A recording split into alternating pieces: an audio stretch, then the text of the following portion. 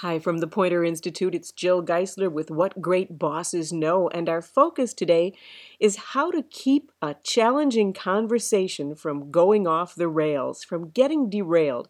Now, you might wonder, for somebody who's just written a book called Work Happy, What Great Bosses Know, why I'm putting this focus on challenging conversations. Well, I need to emphasize that if you do these tough talks well, if you do them early, if you do them with a cool head, with preparation and focus and clear goals, you'll keep small problems from becoming big problems, and you'll build a culture of accountability. But you have to do them with just the right combination of strength and compassion, and you have to stay focused. Now, there are four main ways that a difficult conversation can be derailed by the other person, it seems. And here they are. I call them the 4Ds. Denial, that's when the other person rejects the information you're putting forward, says it's untrue, or just shuts down. Then there's deflection, when the other person tries to change the subject, saying something like, I can't believe you're talking to me about this when Joe has got all these other problems and you don't deal with that, and our technology stinks, and that's a deflection. And then there's disruption. That's when the other person shouts or swears or sobs or storms out. And then there's the last D, dumping on the boss. That's a real tough one, when the person says, you know what? This is all about you, not me. You've got the problem. You're not leading us well, or words to that effect. Now, do you know how to deal with each one of those? Let me give you some quick tips.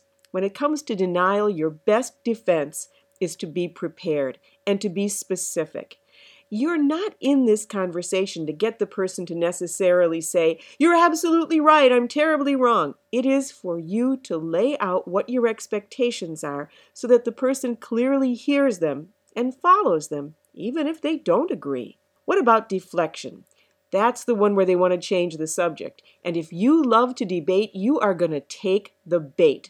And you will be arguing off the point. This conversation is going to go much longer than it needs to, and you'll probably talk yourself into trouble. Don't take that bait. Stay focused. If the person wants to talk about Joe and what Joe doesn't do, you simply say, I'm afraid our conversation today has to focus on you. What about disruption? When the other person explodes, if you have a temper, you are going to be tempted to respond in kind. Let me tell you that if that person starts swearing and you start swearing back, when you go to HR to report this person's unprofessional behavior, and the HR person says, now, what did you do in response? And you say, I gave as good as I got. You have just cut your own legs from under you. You've lost your case before you've gotten it into the court of opinion.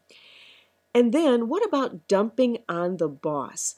This is hard because if you feel personally attacked, how can you not defend yourself? And how can you not say, how dare you talk to me that way? I'm the boss. But in truth, if you do that, you are absolutely once again taking the bait. Don't do it. Turn it around. Act as though you are watching this conversation from a distance.